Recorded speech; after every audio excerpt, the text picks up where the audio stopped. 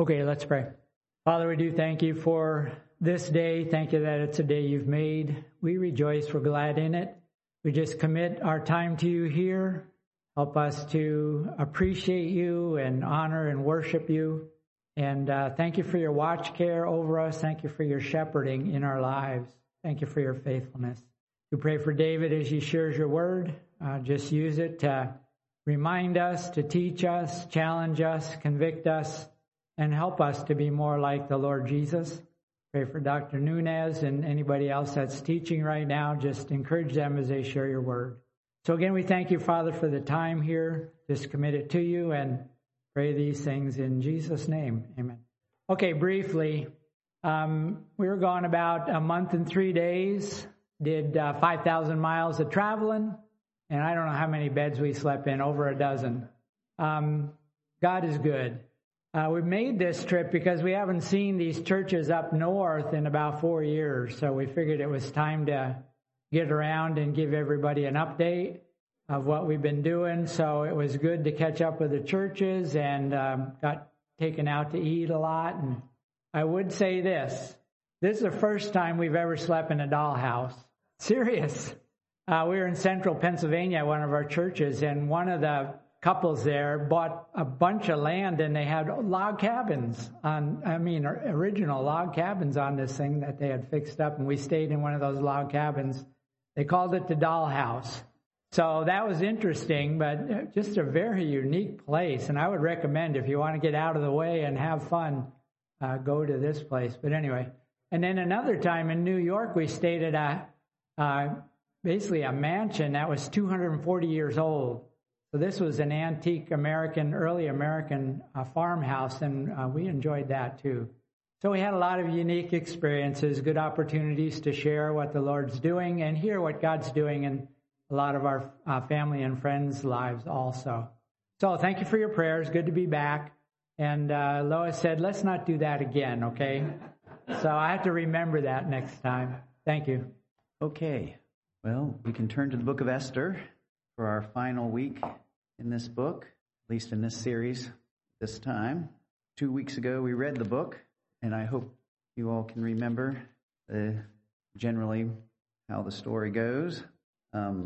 Last week, Tim contrasted God and Haman for us, quite a contrast, and I think that's a very interesting study in the book of Esther, very profitable. Today, we're going to consider Esther herself and her uncle Mordecai. Now, our goal today, why we're doing this, is to be impressed with their character. We're doing character studies here, is to learn from these people's character. I think it can motivate us. It can motivate us to cooperate with Christ as he is developing his own character in us. We can reflect on Esther and Mordecai and say, I want to be like that. I want to be like those folks. That can encourage us to rejoice, to submit to what the Holy Spirit is doing in our lives as he grows us each individually and all of us together. Well, character, I think, is best understood in the context of real life. So we're just going to move through the narrative here and pull out thoughts on Mordecai and Esther as we go. So to get a running start here in chapter 1, you remember, we learn much of the setting for the whole book. It begins in the 3rd year of the reign of King Ahasuerus, probably around 483 BC. Ahasuerus throws this extravagant 6-month-long party and caps it off with a week of feasting. The last day of the feast, he is merry with wine, and he wants to show off how beautiful his wife, his queen, is. And so he sends to have Vashti, the queen, brought, and she refuses to come. Kind of a damper on things after 6 months of partying and feasting, but he gets very angry, and he consults with his legal experts of what to do with a disobedient wife like this, and ends up signing a law that Vashti can never come into his presence again. Well, eventually, King Ahasuerus calms down and thinks of Vashti again, and then realizes, oh yeah, there's this law. So he needs a new queen. What's he going to do? So he discreetly asks his trustworthy friends to help him find a woman of excellent character. Is that the way you guys remember it from weeks ago when we read the story? No, that's actually not what happened at all. Instead, his servants say, oh yes, you need a queen. Well, the thing to do is collect all the beautiful young virgins we can find together into your harem, and then we'll give them a year-long of beauty treatments because they're not beautiful enough yet for you. And then they can each have one night with you, and you can then decide which one you like best and make her the queen. Well, Ahasuerus thinks that's a great idea. So they proceed on that plan. And that brings us up through chapter 2 at verse 4. And so far, seeing as we are trying to find character to emulate, we may have a hard time up to this point, finding great role models. But that's about to change. Great character, strong character, is particularly remarkable when it is surrounded by the lack of character, the kind of lack of character that seemed to be prevalent in the palace at that time. You'll remember that when Haman became prominent, he didn't exactly lift the integrity of the court either, right? So against that backdrop, in verse 5 of chapter 2, we are introduced to Mordecai and a bit of his background. Chapter 2, verse 5 of the book of Esther. Now, there was at the citadel in Susa a Jew whose name was Mordecai, the son of Jair, the son of Shimei, the son of Kish, a Benjamite, who had been taken into exile from Jerusalem. And by the way, although you could read it either way, it would seem that it was Kish that had been taken into exile, Jerusalem, because otherwise Mordecai would probably be years old or something. Anyway, where were we? He'd been taken into exile from Jerusalem, Kish had, with the captives who had been exiled with Jeconiah, king of Judah, whom Nebuchadnezzar, the king of Babylon, had exiled. He was bringing up Hadassah, that is Esther, his uncle's daughter, for she had no father or mother. Now the young lady was beautiful of form and face, and when her father and her mother died, Mordecai took her as his own daughter. So we learned that Mordecai was a Benjamite. Mordecai's great-grandfather, Kish, who is not other Kish that may be rattling around in your head, is the father of King Saul. That was like 600 years before this. So this is another Kish. Was exiled with Jeconiah, who is also known as Jehoiakim. Exiled from Jerusalem. That took place in about 597 BC. 2 Kings 24, verse 14. We can read a little bit about that. Says, then he, that is Nebuchadnezzar, led away into exile all Jerusalem and all the captains and all the mighty men of valor. So just look at the class of people who were led away captive here. Is, I think, worth paying attention to. The captains, mighty men of valor, 10,000 captives and all the craftsmen and the smiths. None remained except the poorest people of the land. So he led Jehoiakim away into exile to Babylon, also the king's mother and the king's wives and his officials, and the leading men of the land. He led them away into exile from Jerusalem to Babylon. All the men of valor, 7,000, and the craftsmen and the smiths, 1,000, all strong and fit for war, and these the king of Babylon brought into exile to Babylon. So Kish, at least, probably had a fairly high standing in Israel at the time he was taken captive. So Mordecai came from a decent family, most likely. Now, Ahasuerus, probably, we've already talked a little bit about who was he and some of those issues, but going with what is most likely probable, he probably ruled from about 485 to 465 BC. So at the beginning of chapter 2, we're about 115 to 120 years after Kish went into exile. Now, in verse 7, we are introduced to Esther. Esther was Mordecai's cousin, and she was an orphan. And we don't really know much about the extended family, really not anything more. But we see our first hint of Mordecai's character here in that he took Esther, this orphan girl, as his own daughter. I think that's commendable. Now, moving on to verse 8. So it came about when the command and decree of the king were heard, and many young ladies were gathered to the citadel of Susa into the custody of Hegai, that Esther was taken to the king's palace into the custody of Hegai, who was in charge of the women. Now the young lady pleased him and found favor with him, so he quickly provided her with her cosmetics and food, gave her 7 choice maids from the king's palace, and transferred her and her maids to the best place in the harem. So this is a pretty big the jump for Esther as she's just collected along with all these other girls, and now she's suddenly at the head of the line as far as Haggai is concerned. What was it that got Haggai's attention? Well, we're not really told specifically. But I think it's safe to bet that when he's suddenly under a deluge of all these beautiful young ladies, that what set Esther apart was probably her character. Probably he discerned something in her that he didn't see. I think we can also see here the sovereignty of God that is prevalent just all through the whole book of Esther. His sovereign providence that I'm sure was involved as well. Verse 10, we read that Esther did not make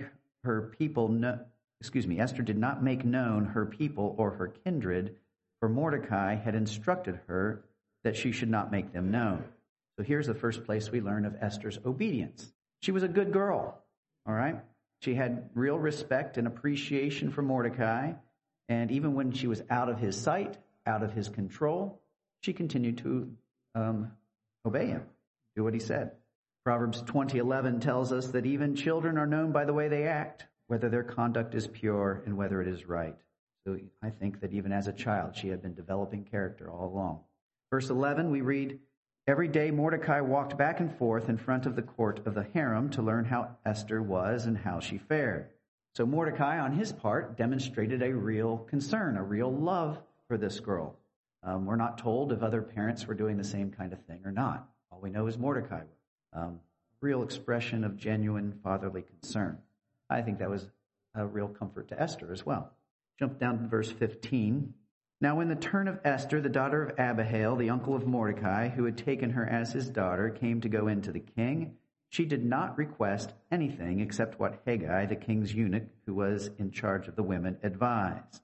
And Esther found favor in the eyes of all who saw her. So Esther was taken to King Ahasuerus to his royal palace in the 10th month, which is the month Tebeth, in the 7th year of his reign. Esther knew who to trust. She knew how to discern and accept good advice. Well, I think that's a pretty strong indication of an absence of pride. A person who is proud tends to look to themselves and what they think. They have trouble even discerning what's good advice, let alone following it. If you're proud enough, somebody can give you good advice, and you can even understand that it's good advice, but you're not going to follow it because you're not the one who came up with it. So, well, that was the antithesis of Esther, okay? She saw good advice, and she accepted it. Vashti was deposed. The king's 7th year, roughly 3 to 4 years after Vashti was deposed, at this point in the story.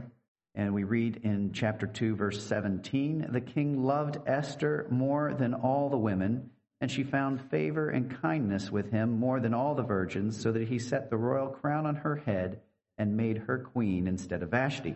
Then the king gave a great banquet, Esther's banquet, for all his princes and his servants. He also made a holiday for the provinces and gave gifts according to the king's bounty. Now, if this girl had any inclination at all towards pride, how could this not inflame it? She's now the queen. The king gave a banquet. It's Esther's banquet, right? And it's a holiday for the 127 provinces. I mean, this is like Esther's holiday. Everything is all about Esther. If you wanted everything about you, Esther had that at this point, all right? You might remember Haman and how he reacted to the promotions he received from the king. It developed tremendous pride in him. Okay, verse 19, chapter 2, verse 19. When the virgins were gathered together the second time, then Mordecai was sitting at the king's gate. Esther had not yet made known her kindred or her people, even as Mordecai had commanded her, for Esther did what Mordecai told her, as she had done when under his care. So I think we seem to have an answer here about how affected by pride Esther was. Esther obeyed Mordecai when her parents had died and Mordecai was raising her. We see that in verse 10.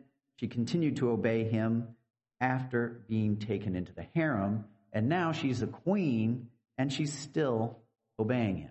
Okay? I think that's really something worth stopping and thinking about.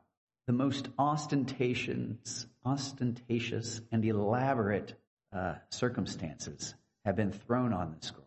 Had no effect whatsoever with her relationship with Mordecai. May we be that kind of people. that to value our relationships with others and not be blinded by success or failure, no matter how extreme their direction. I think it's also worth reflecting that although Esther was a captive and she'd lost her parents, she did not become bitter or rebellious toward God and towards other authority. People who are rebellious toward God often are also rebellious towards other authority. She obeyed her adopted father more. Character. Well, I think that's the kind of strength of character that contributed to her favor with Haggai in verse 9, with everyone who saw her in verse 15, and with the king himself in verse 17. We're told 3 times there that she found favor with choices from very young choices, and continuing all through our life. It's these choices that eventually feed into and make up our character. They have a dramatic effect on our positions and our options in life. And more importantly, our choices and that resulting character matter for eternity. It matters who we are. Verse 21 of chapter 2. In those days, while Mordecai was sitting at the king's gate, Bigthan and Teresh, 2 of the king's officials from those who guarded the door, became angry and sought to lay hands or inform the king. But the plot became known to Mordecai, and he told Queen Esther, and Esther informed the king in Mordecai's name. So now Mordecai has some position at the king's gate, and we're not told what his role is there, but the fact that he's regularly there is going to be very important a little later in the story. For now, we notice that Mordecai heard this plot and turned it in, revealed it, spoke up on behalf of the king. I think we can see from that, Mordecai, that he was obeying the idea of what Jeremiah had revealed from God. God told the people through Jeremiah back when his grandfather Kish was being taken captive in that general time frame. Jeremiah 29:7, God commanded that the exiles seek the good, the prosperity of the places where they were being exiled to. Well, Mordecai was doing that. He was obeying the Lord. Lasting favor from the king. Well, you would expect that great honor and lasting favor from the king would come for saving the king's life. So to me, it's actually striking how Esther handled this. Esther could have noticed that, hey, by now, the whole universe isn't all about me anymore. Esther's banquet is over. The holiday is gone. And, I mean, she's still queen and all, but she's not quite the center of attention that she was, probably. She could have taken credit. And how big a deal would that be, really? She could have said, through my informants, I have found out this. Well, again, we see something about her humility, her character. It'd be so easy to rationalize, too. Think about that. I'm the queen. I'm already in the best position to be doing stuff or whatever. And think of all the good, this extra oomph behind me of being the one who saved the king's life. Then think of all the good I can do. Whatever Mordecai might have gotten out of it, I can do it for him, right? I'm not going to forget him. But no, she was scrupulous, humble and scrupulous about presenting herself merely as the messenger and Mordecai as the real hero. And it seems to me that on that seemingly tiny detail as to who she's giving credit to, the whole book turns on it. We don't know when humbly denying our own self-interest may have remarkable benefits to many. We do know that when we are like Christ and we are pleasing him, that we are storing up treasures in heaven. And verses 3 and 4 tells us to others. Philippians 2, verses 3 and 4 tells us this. Do nothing from selfishness or empty conceit, but with humility of mind, regard one another as more important than yourselves. Do not merely look out for your own personal interests, but also for the interests of others. The queen, are other people really more important than her? Well, here she was, still obeying Mordecai, humility of mind, regarding Mordecai as more important than herself. I think that's striking. Well, in chapter 3, which, by the way, of course, nothing came of it at all anyway at this point, right? So it got written down in the book, said, okay, Mordecai did whatever, but nothing happened. And again, God's sovereignty and his providence and all of that. We see, you compare, in chapter 3, Esther's been queen for about 5 years, if you compare verse 7 with chapter 2, verse 16. And the king has now promoting Haman. Mordecai is still at the king's gate, and consequently, he could not avoid this issue of whether or not to bow down to him. We read in chapter 3, verse 2, all the king's servants who were at the king's gate bowed down and paid homage to Haman, for so the king had commanded concerning him. But Mordecai neither bowed down nor paid homage. So I think there's a question here. Would it have been sin for Mordecai to bow down to Haman? That matter then was, if not, would it have been a sin to refuse to bow? Did he commit a sin here?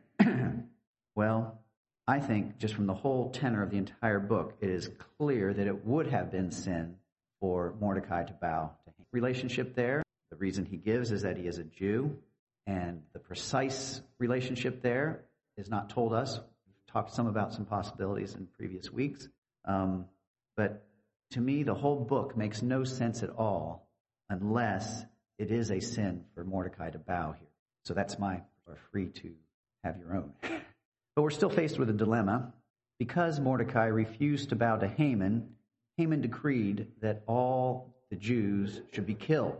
So did Mordecai have any culpability in what Haman intended? Now, granted, Mordecai didn't know Haman was going to do that, but suppose he did. Suppose he knew that if I refuse to bow down, Haman's going to try to kill all the Jews. Should Mordecai have bowed? Suspense. A great evil like that. Suspense. The answer is no. No, it's always right to do the right thing and leave the consequences to God. In this case, God brought about a great deliverance.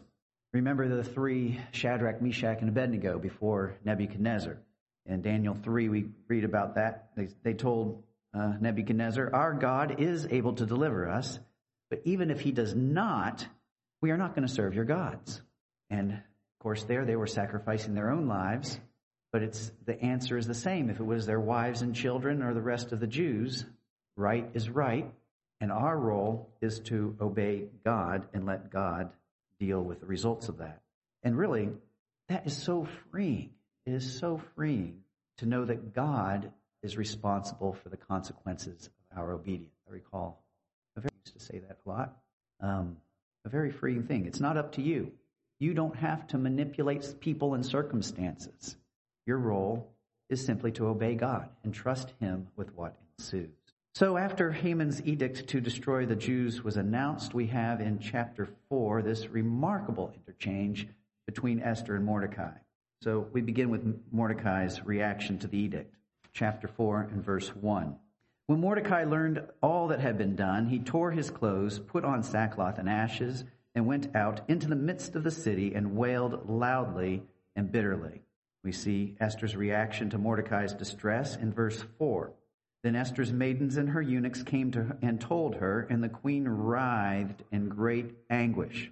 And she sent garments to clothe Mordecai, that he might remove his sackcloth from him, but he did not accept them. A couple of months ago, so I'm not going to on this verse on a Wednesday a couple of months ago, so I'm not going to go into a lot of elaboration on it now, other than just to notice how greatly Esther loved Mordecai.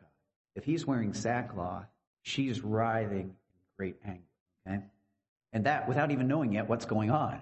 All she knows is something has happened to warrant him wearing sackcloth. So I think this really demonstrates how well she understood her true identity. She embraced her true identity wholeheartedly, even when it was painful. She was not blinded by 5 years of being the queen. She was still first and foremost a Jewess, loyal to her adopted father. For us, too, loyalty to friends and family is a noble thing and a right thing. And above all, we must be clear about our old, who we are, Adam, and our new identity in Christ. That's who we really are, who we are in Christ. That's a permanent identity, one that cannot ever change, who we are in Christ. And remembering we can love like Esther by the power of Christ to do that. That's part of who we are now. It's essential to. So Mordecai and Esther have a conversation through Esther's servants. Mordecai tells Esther to go to the king and plead with him for her people. And Esther replies in verse 11, all the king's servants and the people of the king's provinces know that for any man or woman who comes to the king, to the inner court, who is not summoned, he has but one law, that he be put to death, unless the king holds out to him the golden scepter so that he may live. And I have not been summoned to come to the king for these 30 days. In fact, important to notice here that the default, the norm, In fact, the law is death. There is an exception, but it is just that, exceptional. Earlier in Esther's queenship, she apparently had pretty frequent access to the king because she was able some way to alert the king in Mordecai's name about this plot to kill the king. That access doesn't exist anymore. It's been 30 days since she's seen the king at all. Chapter 4, verse 13. Then Mordecai told them to reply to Esther, "Do not imagine that you in the king's palace can escape any more than all the Jews. For if you remain silent at this time, relief and deliverance will arise for the Jews from another place, and you and your father's house will perish, whether you have not attained royalty for such a time as this." So Mordecai gives several arguments here, and I think it's really beneficial to look at them closely. So on the one hand, there's the concrete reality that Esther brought up of risking her life on the king's whim, especially when he doesn't seem particularly well disposed towards her at the moment, hasn't expressed any interest in her in a month. But on the other hand, Esther is confronted with this opposing reality, God's sovereign control of everything, and a certain judgment on herself as the coward. As Jesus said in Luke 9:24, "For whoever wishes to save his life will lose it, but whoever loses his life for my sake, he is the one who will save it." Now, some people in Esther's shoes might have flattered themselves that they, from what we know by their own ability, their own qualities, their own superiority.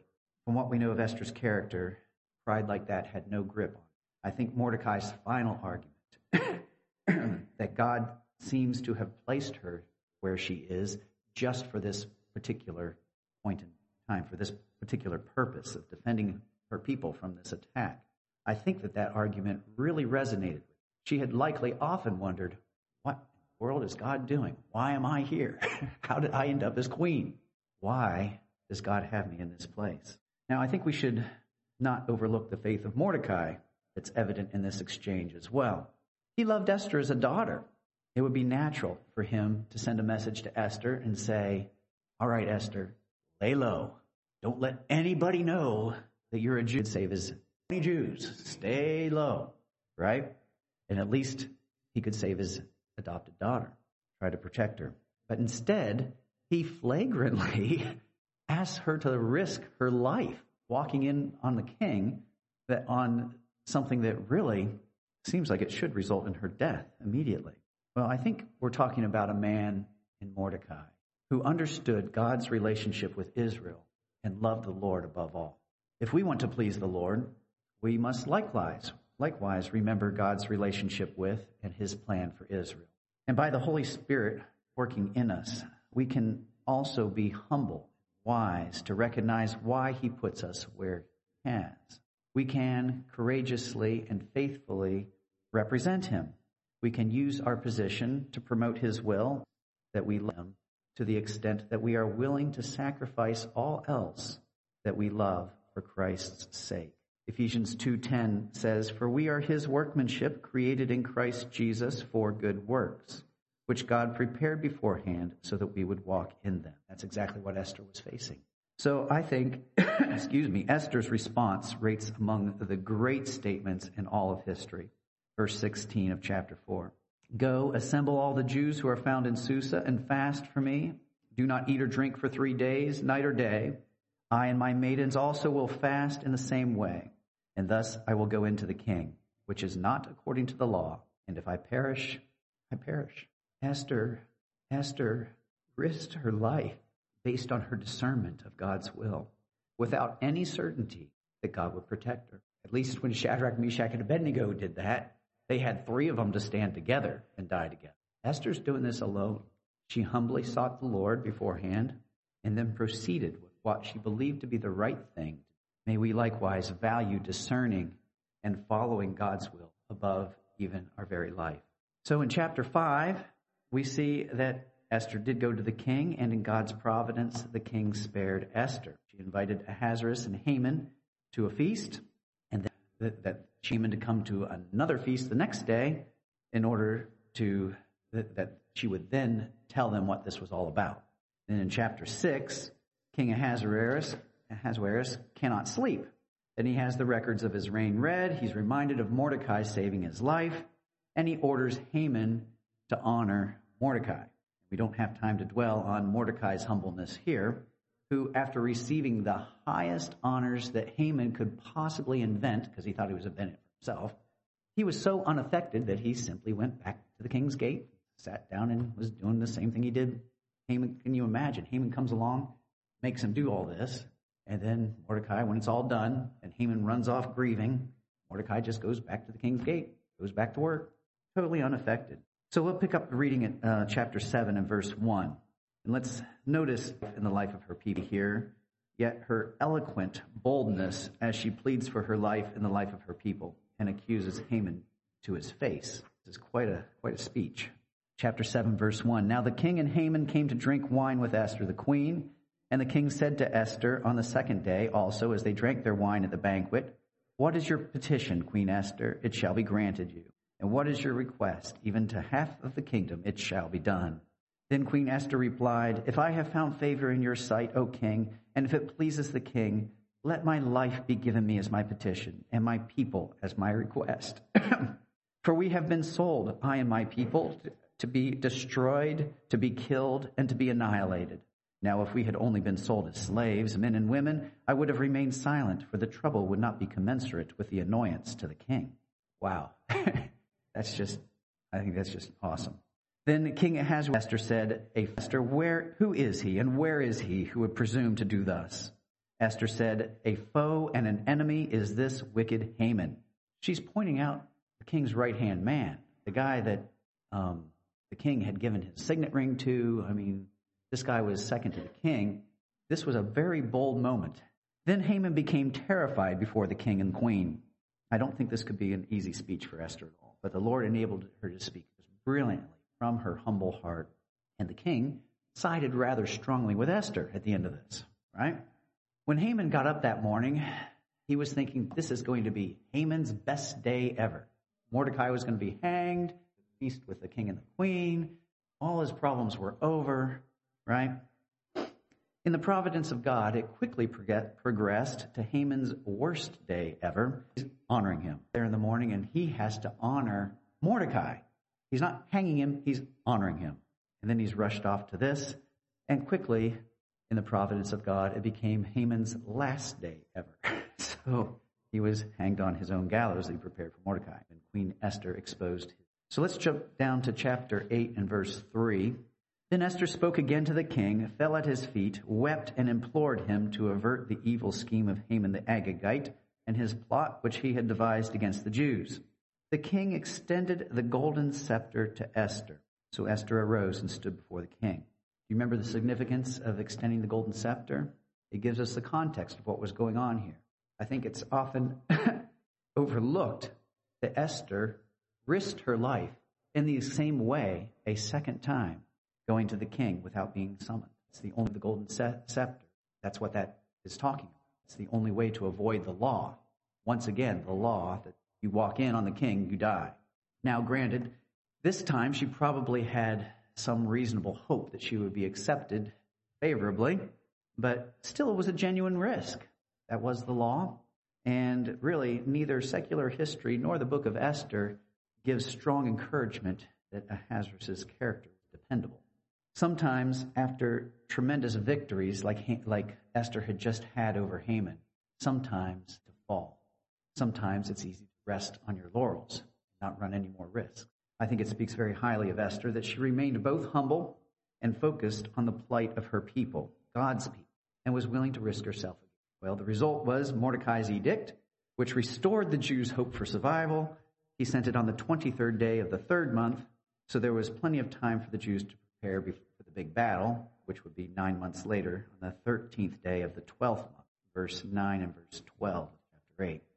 So let's read at verse 15 of chapter 8. Then Mordecai went out from the presence of the king in royal robes of blue and white, with a large crown of gold and a garment of fine linen and purple, and the city of Susa shouted and rejoiced. Compare Haman's law, chapter 3, verse 15, to Mordecai's law. Haman issued his decree, then sat down to drink with the king, while the whole city was in confusion. Mordecai issued his decree, And then he went out from the presence of the king, and the city rejoiced. Haman sought to indulge himself. Mordecai sought the good. When we serve others, in whatever position or resources we have, because we love God who loved us first, that pleases God. Matthew 5:16, let your light shine before men in such a way that they may see your good works and glorify your Father who is in heaven. Instructions from our Lord. Well, in chapter 9, we see the happy victory of the Jews and the establishment of the celebration of Purim. And the book concludes in chapter 10 and verse 3.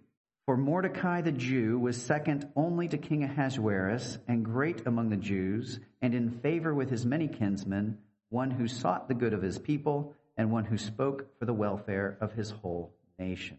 Mordecai was raised to a dizzying height, a height that caused his predecessor to lose perspective, fall dramatically. Mordecai understood why Esther was put in her position, and he was able to apply the same truth to himself. You know, sometimes it's easy to observe somebody else and give them advice and see what they should do and how the Lord's working. But it can be different when it's yourself, right? But he was able to discern that same thing for himself. Chapter 4, verse 14, I'll read it again, what he told Esther. For if you remain silent at this time, relief and deliverance will arise for the Jews from another place, and you and your father's house will perish. And who knows whether you have not attained royalty as this. No doubt Mordecai recognized that God sovereignly placed him as second to the king, not for Mordecai's own pleasure, advancement, personal gain, but for a purpose. So he was not silent. He spoke up for his people, as we read here in the last verse of this book. May we also discern why the Lord has us where we are, what his purpose is, and no matter how high or low we ever find ourselves, use that position according to God's heart for his glory and not focused on our own betterment. Just to conclude here quickly, I regard both Esther and Mordecai as great heroes of the faith. I think the tone of the whole book is consistently presenting both Esther and Mordecai as faithful believers, choosing what is right in the face of extreme pressure to the contrary, and both when the stakes are very high and when the stakes seem insignificant. They were both faithful in little, and they were both faithful. Few in Scripture have as much written about them without any wrongdoing recorded on their part. They displayed only godly character in everything. So I hope that the godly examples that we have in these two folks can really inspire us in pursuing conformity with the character of Christ right now, in the present. Really, that's the only way to adequately prepare for future hard choices. And when any of us do face hard choices, the Lord can give us courage and discernment as we remember the examples of Mordecai. Our Lord and our Savior, we thank you for these great examples that you recorded for us in Mordecai and Esther. We thank you for how you worked through them, how you used them. Lord, we thank you for your work in all of us. We thank you that you have a plan that cannot be thwarted. And Lord, we trust you. We want to grow in our trust of you and in being like you and sharing your character. We thank you that you are doing that work. Lord, we want to cooperate with your Spirit in us doing that. Make us like yourself in unity together. As we were thinking about this morning, we rejoice in love to you for the foundation for this great character of yours in us, and that is your death on the cross for us, how you have saved us, and how through your death, your life now, resurrection life in us, you are making us like yourself. We look forward to when we are perfected and glorified with you forever. With that hope, we go forward now from this place this week. Lord Jesus, we pray in your name.